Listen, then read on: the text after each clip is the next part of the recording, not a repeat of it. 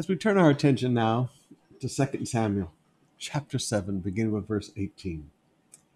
Then David went in and, oh my goodness, here I go again. Then David went in and sat before the Lord. Oh my, I'm having trouble this morning in a good way. David went in and sat before the Lord. Oh, shakapasataraboso. David went in and sat before the Lord. Beloved, sometimes you just go in to God's house and you just go and sit before the Lord and begin to talk to him.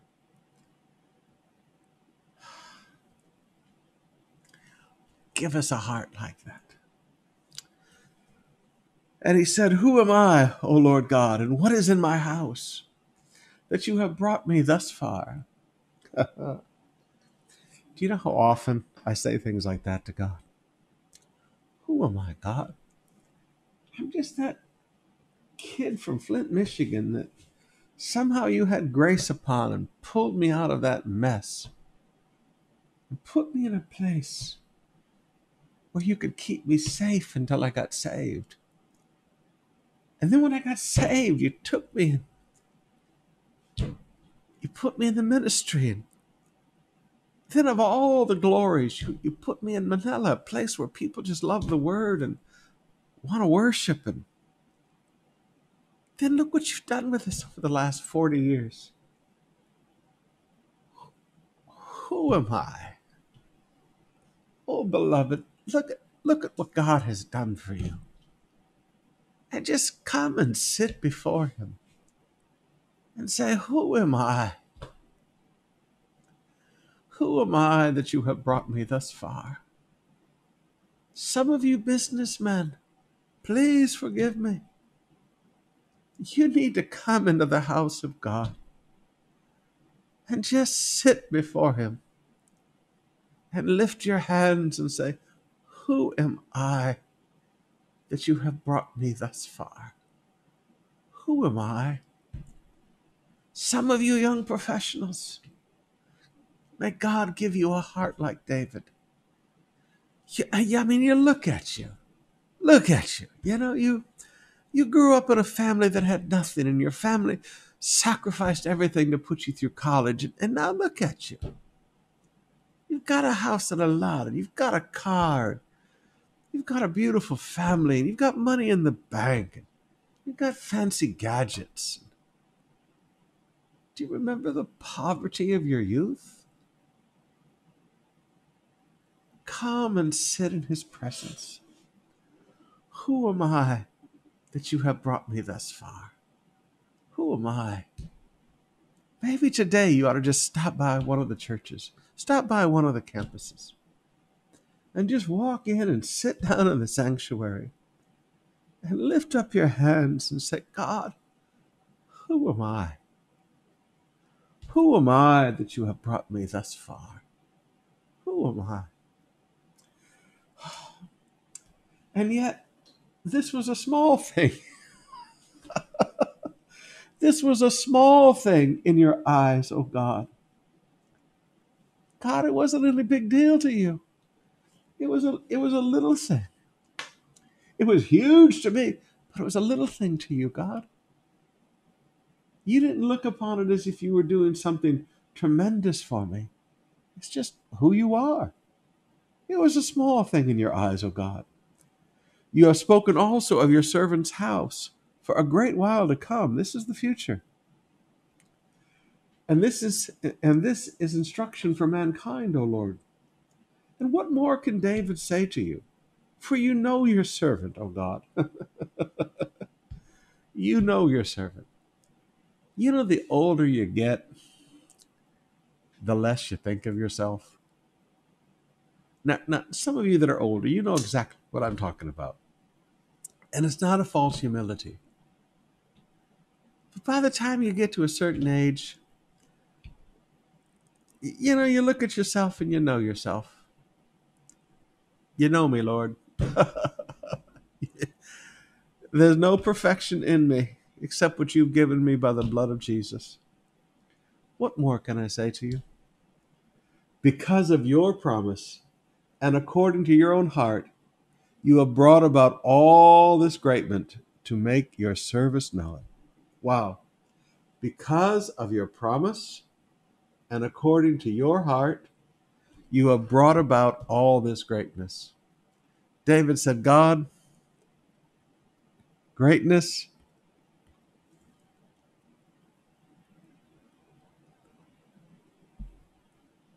was your idea. This was your promise, and this was your heart. David said, I didn't sit down and scheme to be great. You just did this, God, to make your servant know it. Wow. Now there's a revelation for leadership that you just got to get a hold of. L means leadership in my Bible. You know, we read the Bible and then we read other books like Good to Great. And, you know, we see all of these things about men who determined to do great things. You know, as you get older and you've done great things, you go, wow, I didn't do all of this because it was my ambition. I didn't do all of this because it was in my heart. Because of your promise and according to your heart, you have brought about all this greatness to make your servant know it. Therefore, you are great. I like that. You are great. Oh, I wish my pen would work. Not David. David didn't say, therefore, I'm great. he said, therefore, you are great, O Lord God, for there is none like you, and there is no God besides you, according to all we have heard with our ears. And who is like your people Israel, one nation on earth, whom God went to redeem, to be his people, making himself a name and doing for them great and awesome things by driving out before your people, whom you redeemed for yourself from Egypt, a nation and its gods. And you established for yourself your people Israel to be your people forever. And you, O Lord, became their God. And now, O Lord God, confirm forever the word that you have spoken concerning your servant and concerning his house, and do as you have spoken. And he said, Lord, confirm the word you have spoken regarding your servant and regarding the house. He said, God, you promised a future for my house. Now do as you have spoken. God's will. Do as you have spoken. And may your name be magnified forever, saying, the Lord of hosts is God over Israel. And the house of your servant David will be established before you. Verse 27. For you, O Lord of hosts, the God of Israel, have made this revelation to your servant, saying, I will build you a house. Therefore your servant has found courage to pray this prayer for you. All right, this is a revelation of God's plan for David. There are times that God gives us a revelation of his plan. And now, O Lord God, you are God. Your words are true, and you have promised this good thing to your servant. Now, therefore, may it please you to bless the house of your servant, so that it may continue forever before you. For you, O Lord God, have spoken, and with your blessing shall the house of your servant be blessed forever. Chapter 8, verse 1. After this, David defeated the Philistines and subdued them. And David took Metheg-ammah out of the hand of the Philistines. And he defeated Moab. He's defeated the Philistines. And he defeated Moab. And he measured them with a line, making them lie down on the ground. 2 lines he measured to be put to death, and 1 full line he spared. And the Moabites became servants to David and brought tribute. And David also defeated Hadadezer, the son of Rohab, king of Zobah. And he went to restore his power at the river Euphrates. And David took from him 1,700 horsemen and 20,000 foot soldiers. And David hamstrung all the chariot horses, but left enough for 100 chariots. When the Syrians of Damascus came out to help Hadadezer, the king of Zobah, David struck down 22,000 men of the Syrians. All right, so the Syrians. And we've got the king of Zobah. And David put garrisons in Aram of Damascus, and the Syrians became servants to David and brought tribute. And the Lord gave victory to David wherever he went. That's one of those wow verses. Why was David victorious?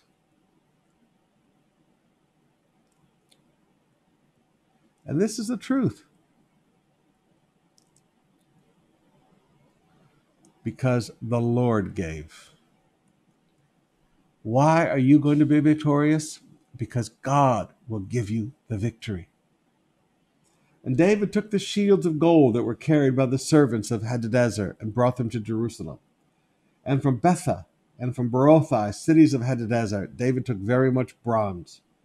And when Toi, king of Hamath, heard that David had defeated the whole army of Hadadezer, Toi sent his son Joram to King David to ask about his health and to bless him because he had fought against Hadadezer and defeated him. For Hadadezer had often been at war with Toi. And Joram brought with him articles of silver and gold and bronze. These also King David dedicated to the Lord. Wow. Together with all the silver and gold that he had dedicated from all the nations he subdued. So David gave the wealth to God. That's fascinating. David gave the wealth to God. You know, when David died, forgive me, he died pretty poor. Because even at the end of his life, he emptied his treasuries to build the house of God. David was a giver. I mean, you got to get a hold of that. From Edom, Moab, the Ammonites, the Philistines, and Amalek, and all the spoil of Hadadezer, the son of Rohab, king of Zobah. And David made a name for himself when he returned from striking down 18,000 Edomites in the Valley of Salt. Then he put garrisons in Edom, and throughout Edom he put garrisons, and all the Edomites became David's servants. And the Lord gave victory to David wherever he went. There's a key.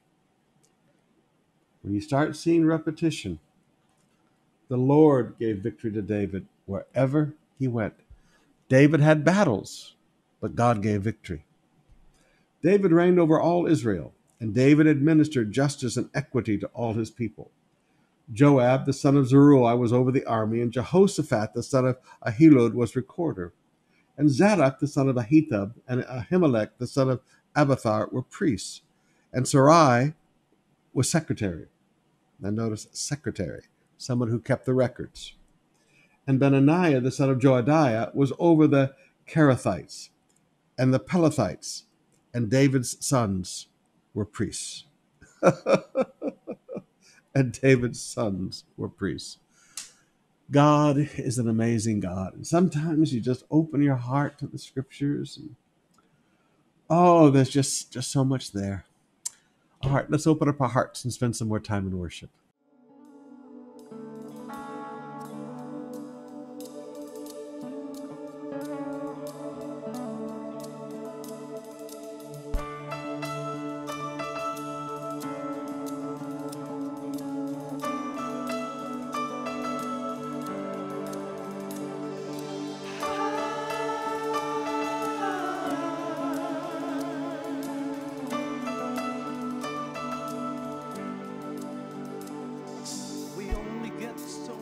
Times to ride around the sun, so many times to see a full moon shine when day is done. Yeah. If anything's worth doing now, then it's worth doing right. So I look for wisdom on how to best live this brief life. Ooh, when I found blessed is he who fears the Lord, who finds delight in his commands. Blessed is he who fears the Lord, who finds delight in his commands.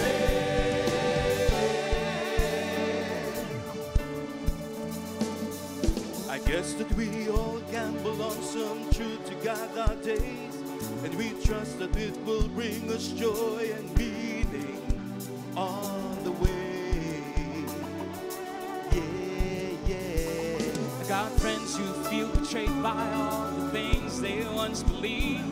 So with everything I've seen, I gotta say, yeah, it seems to me who it seems to me. Blessed is he who fears the Lord, finds delight in his commands. Blessed is he who fears the Lord, finds delight in his commands. This here is from a humble rock, but I feel like exhibiting in the evidence that God is good to those who live by faith. That's why I believe.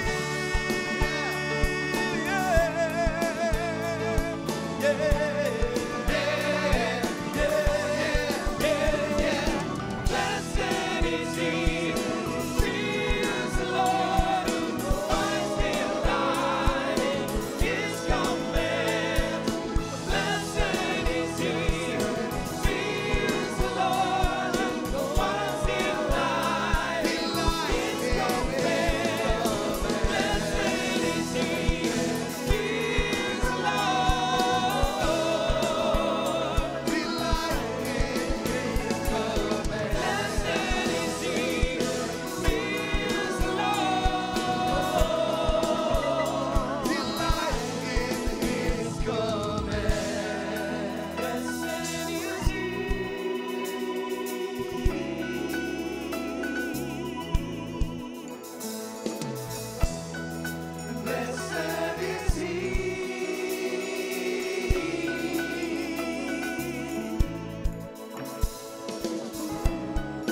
He will not be shaken.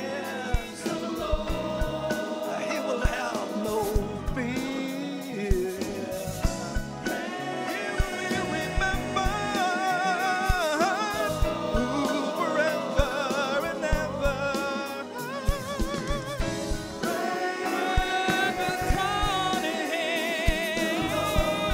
His children are blessed. Great He will overcome. Blessed is he who fears the Lord.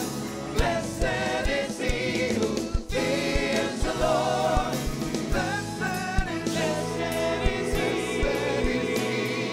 Blessed is he. Blessed is he who fears the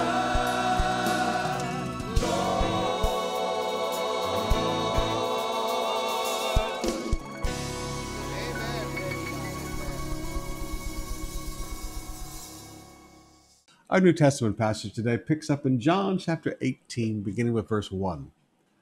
When Jesus had spoken these words, he went out with his disciples across the brook Kidron, where there was a garden, which he and his disciples entered. Now remember with me, if this is the Kidron Valley, and this is the temple courts, the Last Supper would have been up over here.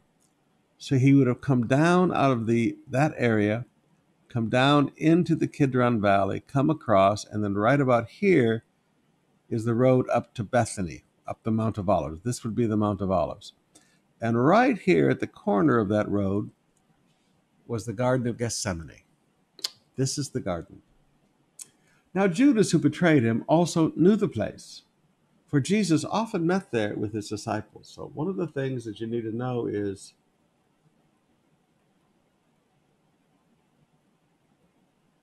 betrayers know you. Betrayers know you. They know everything about you because they've been close to you. Judas knew exactly the place where they went to be alone, where there were no crowds, and there would never be a crowd to cause trouble. Betrayers know how to hurt you. So Judas, having procured a band of soldiers and some officers from the chief priests and Pharisees, went there with lanterns and torches and weapons. So lanterns and torches, why? Because it's night. And weapons. But why the weapons?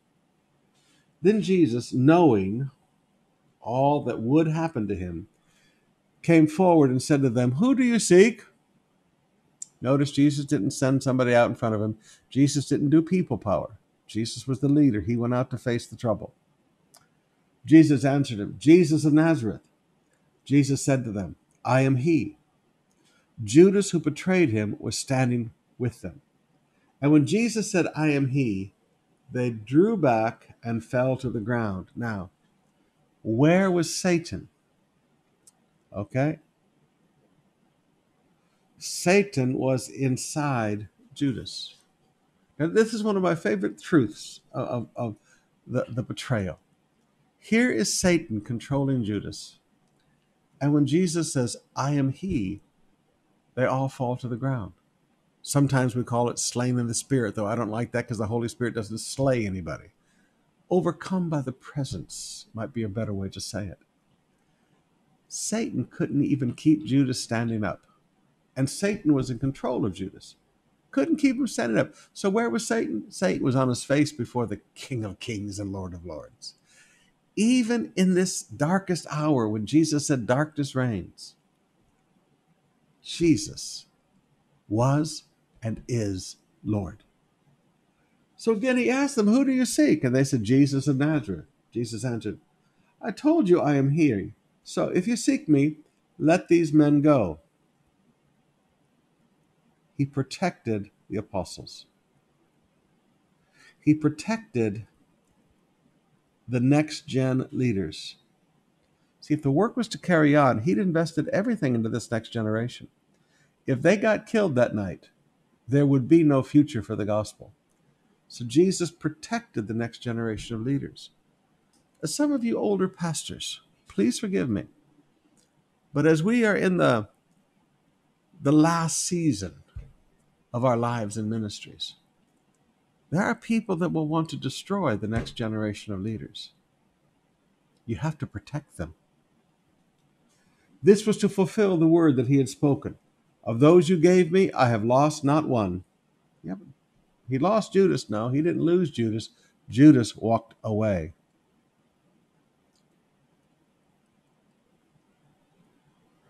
Jesus protected those who followed him. This is something pastors have to remember about their assistant pastors. Go through the Gospels and study. Jesus protected his staff. Jesus protected. When people wanted to criticize them, Jesus defended them. You have to protect the next generation of leadership until they get strong enough to take the role themselves. Then Simon Peter, having a sword, drew it and struck the high priest's servant and cut off his right ear. The servant's name was Malchus. Now, forgive me. People always want to make fun of Peter, but you know what? I probably would have done the same thing, and you too. Peter was a man. You're going to hurt Jesus, you're going to have to go through me first, okay? He had just told Jesus up there in the Last Supper that, "No, Jesus, I'll even die for you. I'll go to prison for you." He's going to live it now. He must have been really confused that night. Jesus said to Peter, Peter's defending him, and Jesus said, "Now, Peter, what? Put the sword into its sheath. Shall I not drink the cup the Father has given me?" I said, "Peter, this is God's will. We don't fight God's will." Okay. Now, there's a great truth there. You don't fight God's will. This is the cup the Father's given me, Peter. Now again, how confusing must that night have been for Peter? Peter had said, "Jesus, I'll die for you." And Jesus said, "No, before the cock crows, you're going to deny me." And Peter's just, no, I'll never deny Jesus. I love Jesus. Peter's a man. He's a fisherman. This is not some wimp, okay? This is a strong man. These guys come against Jesus with their weapons. Well, Peter's got his sword. Come on, bring it on. Let's see what you got. Well, Peter, this is the Father's will. Shall I not drink the cup the Father has given me? Peter his brain must have just been, have you ever felt like that with God? Sometimes you just, whoa. That must have been Peter that night. So Jesus said to Peter, put your sword in its sheath. Shall I not drink the cup the Father has given me? So the band of soldiers and their captain and the officers of the Jews arrested Jesus and bound him. First they led him to Annas, for he was the father-in-law of Caiaphas, who was the high priest that year. So this is the Godfather, all right? This is the Godfather. This is the true power. He was made high priest back in around, 3 to 5 AD. Remember, it was a high priest was now appointed by the Roman governors. It was not a spiritual position. It was more of a governmental position with a spiritual title. Now, Caiaphas is the son-in-law. It was Caiaphas who would advise the Jews that it would be expedient that one man should die for the people. Simon Peter followed Jesus, and so did another disciple. This would be Luke. I'm thinking of Luke, the beloved physician. This would be John, the beloved.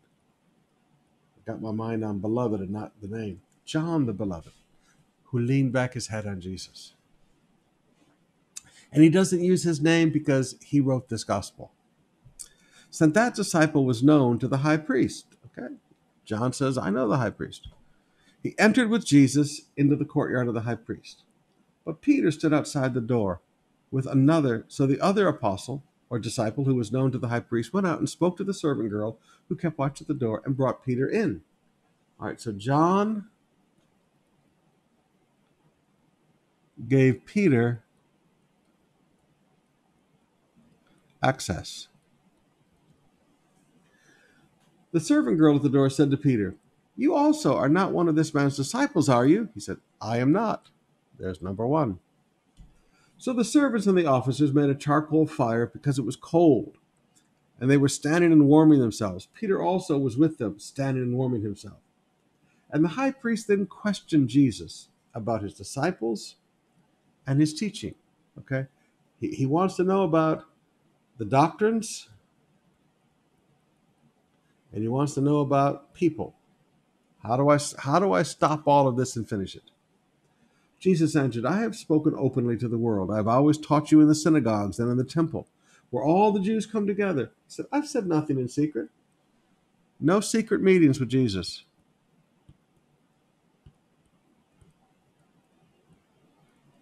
No secret teaching with Jesus. When people start talking about secret teaching, I don't go. I learned that from my grandpa. My grandpa said, now, Davy, you're going to be around people as a young man, and they're going to want to have some secret teaching and private teaching with you. He said, David, don't ever go to that. He said, there's nothing good that happens in secret. Jesus lived openly. You know what? I was 18 when he taught me that. I'm now 64.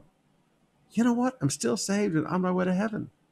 Sometimes Grandpa's teachings, most of the smart things I learned from Grandpa, okay?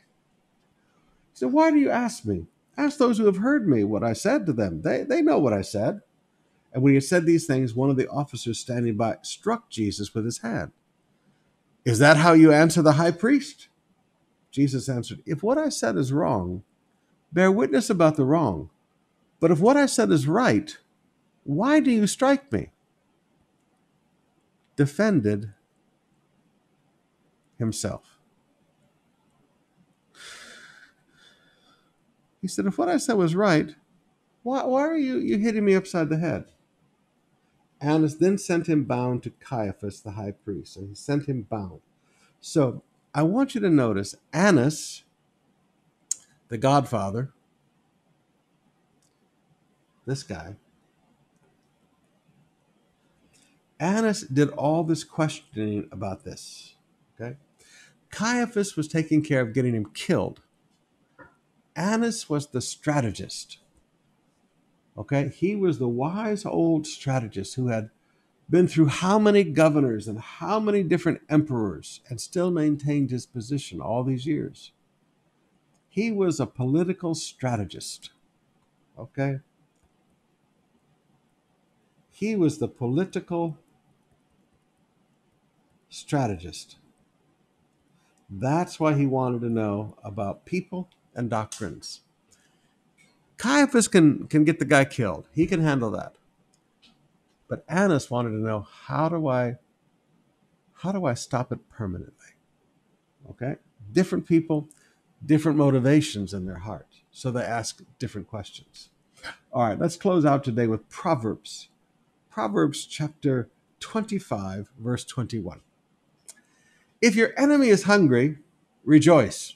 No. If your enemy is hungry, give him bread to eat. If he is thirsty, give him water to drink. All right, so give an enemy what they need.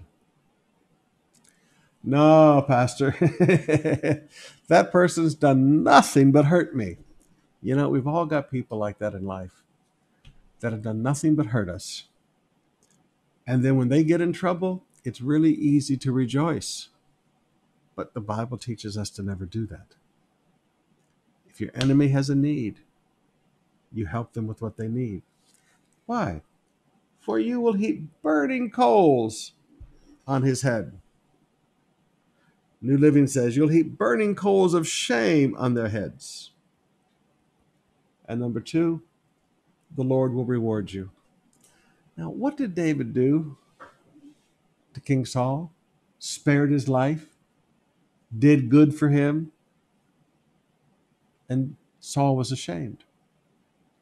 Sometimes doing good for your enemy will shame them. Sometimes it just makes them hate you more because of resentment. But sometimes burning coals of shame come upon their head. But the most important thing, the Lord will reward you.